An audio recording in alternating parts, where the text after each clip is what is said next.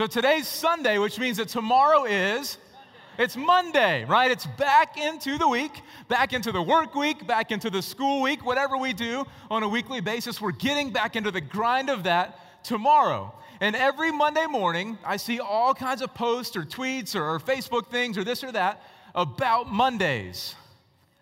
Not many are positive, right? Not many people are excited to start the next week, getting back into the grind of what we do every week, Monday through Friday. And I understand it, right? Sometimes work can be hard. Sometimes it can be maybe a little bit boring, monotonous, whatever we want to call it. Sometimes our bosses, those that we work for, or those that we work with are less than pleasant, and it's not always ideal, and I understand that. And in fact, I've been in one of those situations. It's not now, so we don't need to email Pastor Fleming, but back in high school, right, I was in a situation that I didn't love when it came to work.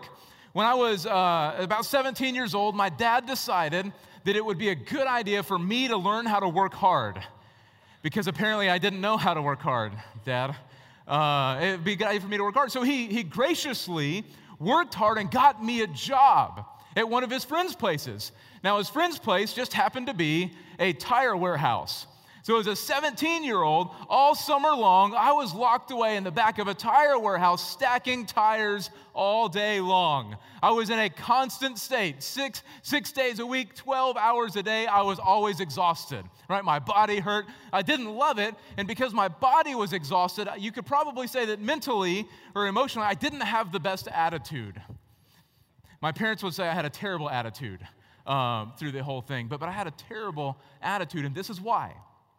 It's because I missed it. Or I missed the point of why I was there. I missed the point of what God had me doing as I worked a job that I didn't love around people that I didn't really know or didn't really connect with. I missed the point. I didn't realize that it mattered to God how I worked.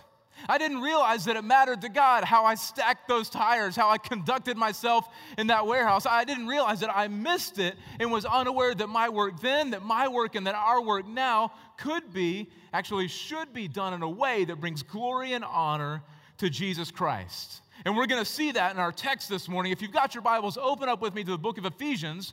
We're going to be in chapter 6 again, starting in verse 5 and going through verse 9. And if you've been with us the last couple of weeks, just to remind us and catch us up, at the end of the book of Ephesians, Paul is outlining different relationships that we might find ourselves in, believers then and believers now. 2 weeks ago, we looked at the husband and wife relationship.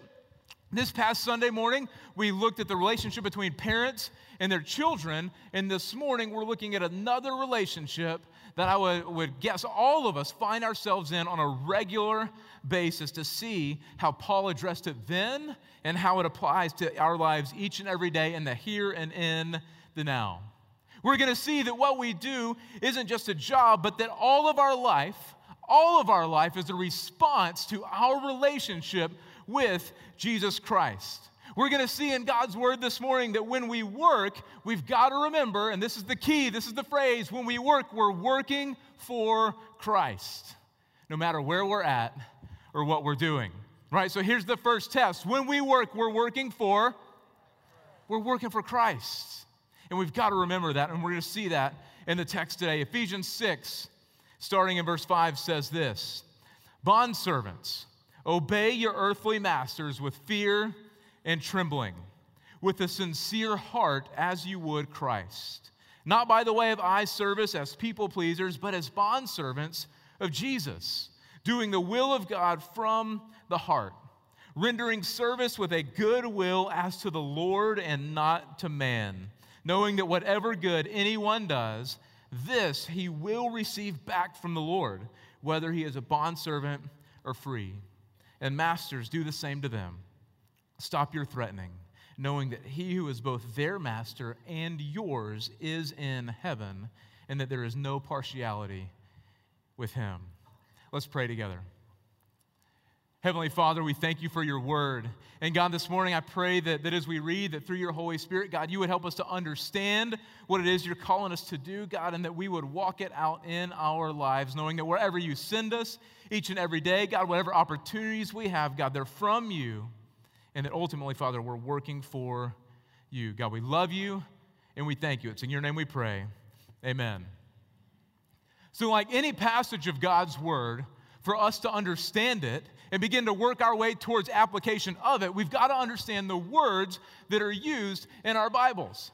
In this text, we see two relationships that are outlined. We see the bosses, right, the masters, and that's pretty self-explanatory. It's the person that's in charge, right, the one that's calling the shots, the one that's directing you or anyone else in what we're supposed to do on a daily or weekly or monthly basis. But the other person that's mentioned here is bondservant, right? We need a little bit more explanation for that. Your Bible, if you have an NIV actually, your Bible might use the word slaves. And I want to address that with two thoughts as we understand how this text applies to us today.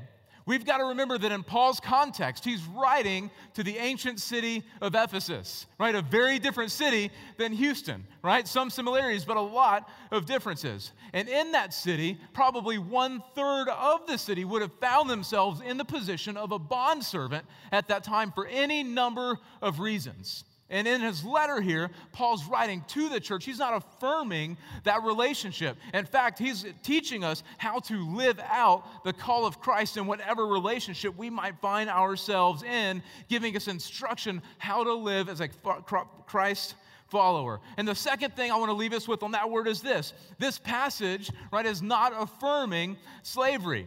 Some people would look at this passage from a long time ago and say, here's an example of why it works or why it's wrong, but we know that's not the case.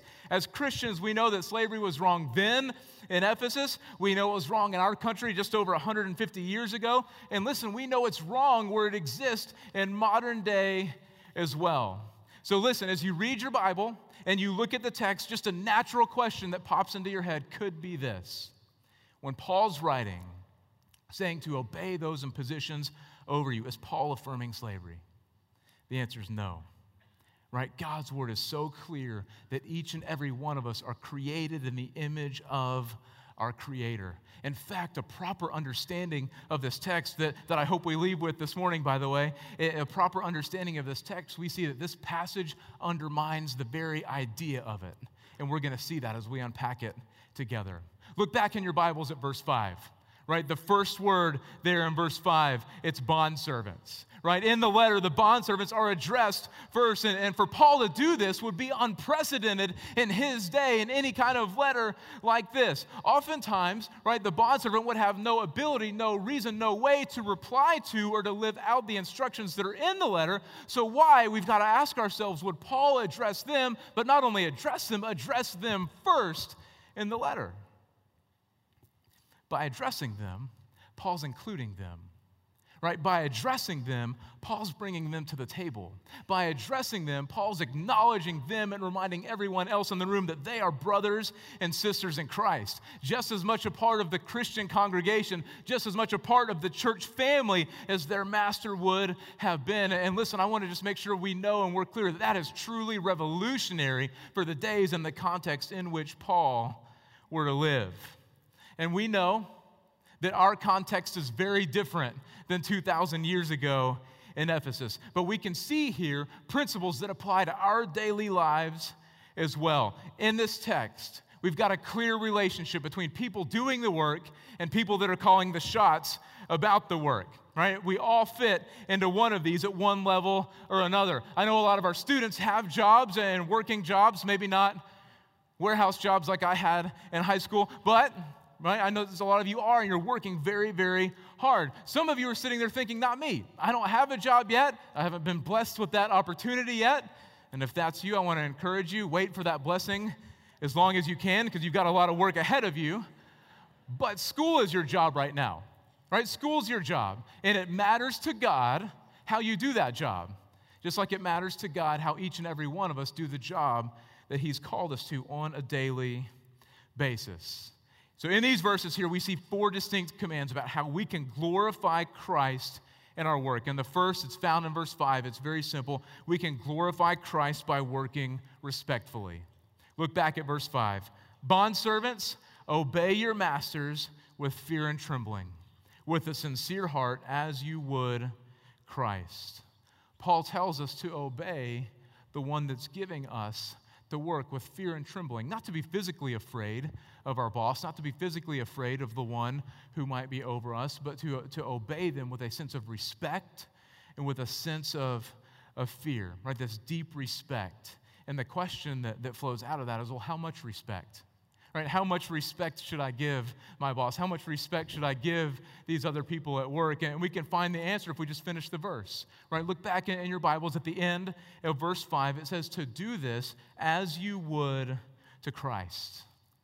So as we finish the verse and as we think about the respect that we're supposed to carry into our jobs, into our offices, we see that we're supposed to work with respect and sincerity the same way we would as if Jesus Christ was our boss, as if he was the one that was sitting in the corner office. And I don't know about you, but that changes everything about the way that we work. That changes everything about our attitude and our heart towards the boss that we have. Listen, for us, as we read this text, it's no longer about a boss that we might not like.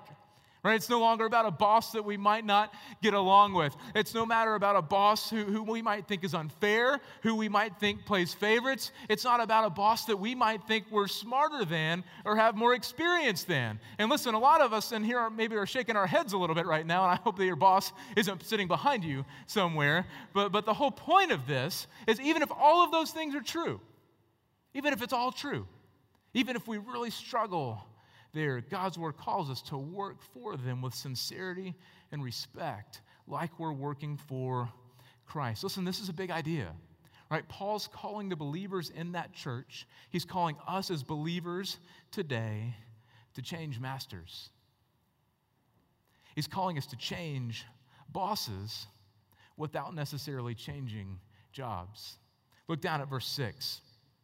Paul writes, not by the way of eye service, right? So we're working with sincerity, we're working with respect, just like we would for Christ, not by way of eye service as people pleasers, but as bond servants of Jesus Christ, doing the will of God from our hearts. Listen, see what Paul does there? It's not about being a people pleaser.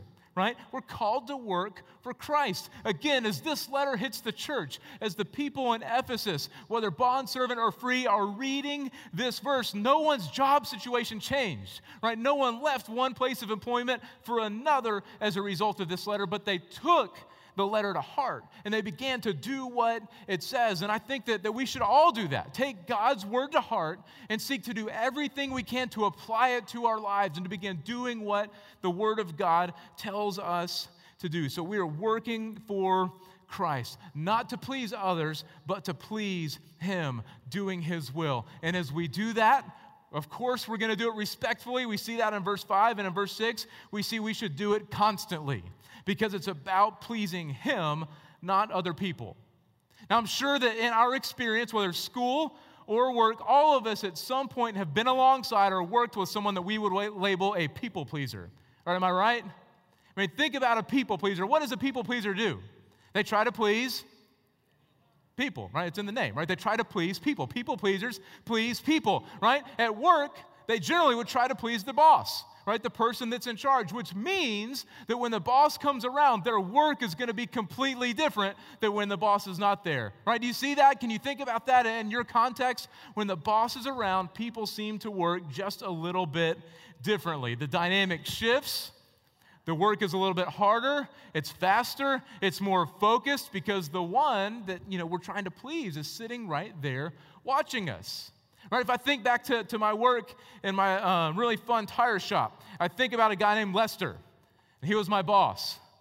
And he was big, and he was loud, and he was mean, and he was a little bit scary, to be real honest. When Lester was there, I worked really hard. Everybody worked really hard because we wanted to please him, right? We wanted him to look at us and say, you're doing a great job. We wanted him to give us an extra break, right? We wanted him to approve of what we were doing, and to be really honest, I wanted him to approve of what I was doing so that he wouldn't yell at me, right? I was trying to please him, but I missed it, right? When Lester was gone, the dynamic changed. People worked slower. People weren't focused. Not everybody really cared about what they were doing. There was one guy, right, that cleared out this spot in the back of the warehouse in the middle of a bunch of tires, and he would go to sleep when the boss wasn't around, right? He would take naps surrounded in tires, like just this rubber fort that he would build like a little kid, and he would sleep when he could get away with it. Here's just a direct application for me as I think about my work then, as I think about my work now. I didn't work for Lester. right? Reading God's word here, I see that I worked for Christ, right? My level of effort and dedication should have been to please Jesus, not Lester.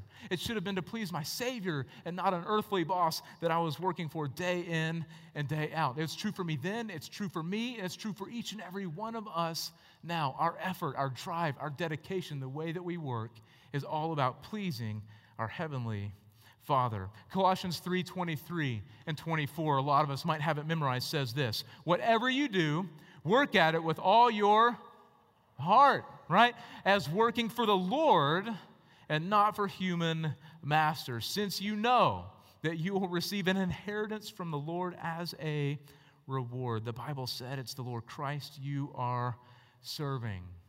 The Bible's so clear on this. We work for Christ, right? We work for the Lord, and it's true of all of us. And as we read this text, let's go slow and let's see what Paul's doing here. He's breaking down maybe this mental block that some of us have. He's removing this sort of compartmentalized mindset, reminding us that our performance and our earthly task, right, whether we're students or teachers or businessmen or whatever profession we find ourselves in, that all of that is related to Christ's rule in our hearts. It's related to Christ's rule in our lives. Listen, there's no spiritual life and work life that's separate. All of life falls under the umbrella of our relationship with Jesus Christ. And all of our life should be done with the heart, the drive, the effort to please Him and not to please men. And when we get that, our attitude's going to change. When we get that, we're going to go about our work just a little bit differently. Look down at verse 7 as we continue to read. It says when we get that, we're going to render service with a good will as to the Lord and not to man. So we've seen that what we do for Christ, it's naturally going to put us in this position of goodwill. We're going to have a cheerful attitude. So Christians, believers, children of God, followers of Christ, we should work cheerfully. Right? We should work with a smile on our faces. We should work with a joy that's coming up from our hearts, from our love relationship with Christ. Right? Think about Chick-fil-A for a minute. When you go to Chick-fil-A 1 or 2 or 3 or however many times a day you go, right? What is it that you can count on them saying? What are they going to say? You've been there. Me too. My pleasure. Right? So you say, thank you for my food, and they say, you say, thank you for rescuing my kid from the top of the play place when he got stuck, and they say, my pleasure. You say, thanks for the drink, and they say, my pleasure. Over and over and over again, they do it. They're cheerful. They're excited about the opportunity to serve. Or they're really well trained, right? It looks like they're excited about the opportunity to serve. But listen, as believers, as children of God, as followers of Christ, we have the incredible pleasure, we have the privilege, we have the joy of serving Him. It doesn't matter our personality type. It doesn't matter if we're an introvert, if we're an extrovert, if we like to be around a lot of people, if we don't like to be around a lot of people. When we're serving Christ, we're doing it with a joyful heart because of what He has already done in us. Right? It's this natural thing that flows out of us into every area of our lives. We're doing it because He's our Savior. He's our Lord, and the incredible things He's done for us, but we're also doing it because we know He has something for us. Look at verse 8.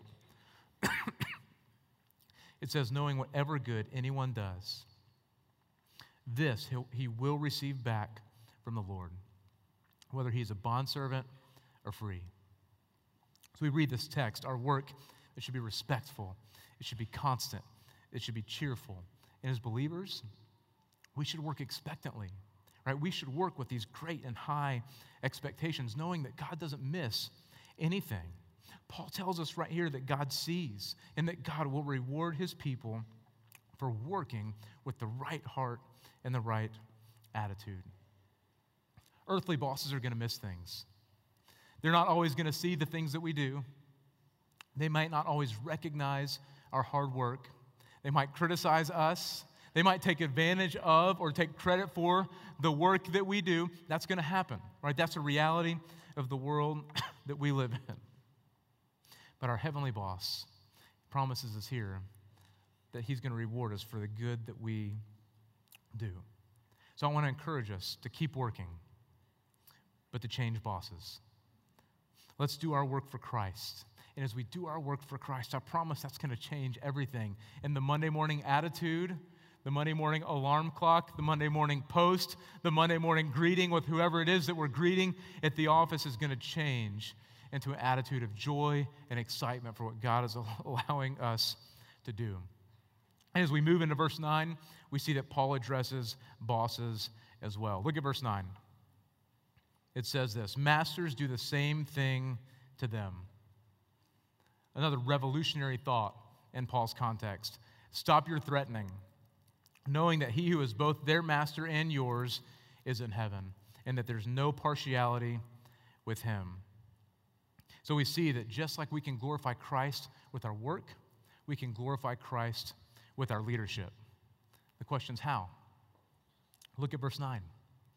The exact same way, right? The way that a boss or a master should lead is directly related to their relationship with Jesus Christ. If you're in a position where you lead people, if you're in a position where you have people that work for you, we've got to remember that it should be done with respect and a cheerful heart, not through threats, not through intimidation, but through your relationship with Jesus Christ. And here's another game changer in this letter from Paul to the city of Ephesus and from Paul to us as believers now. We should do that because we're all on the same level.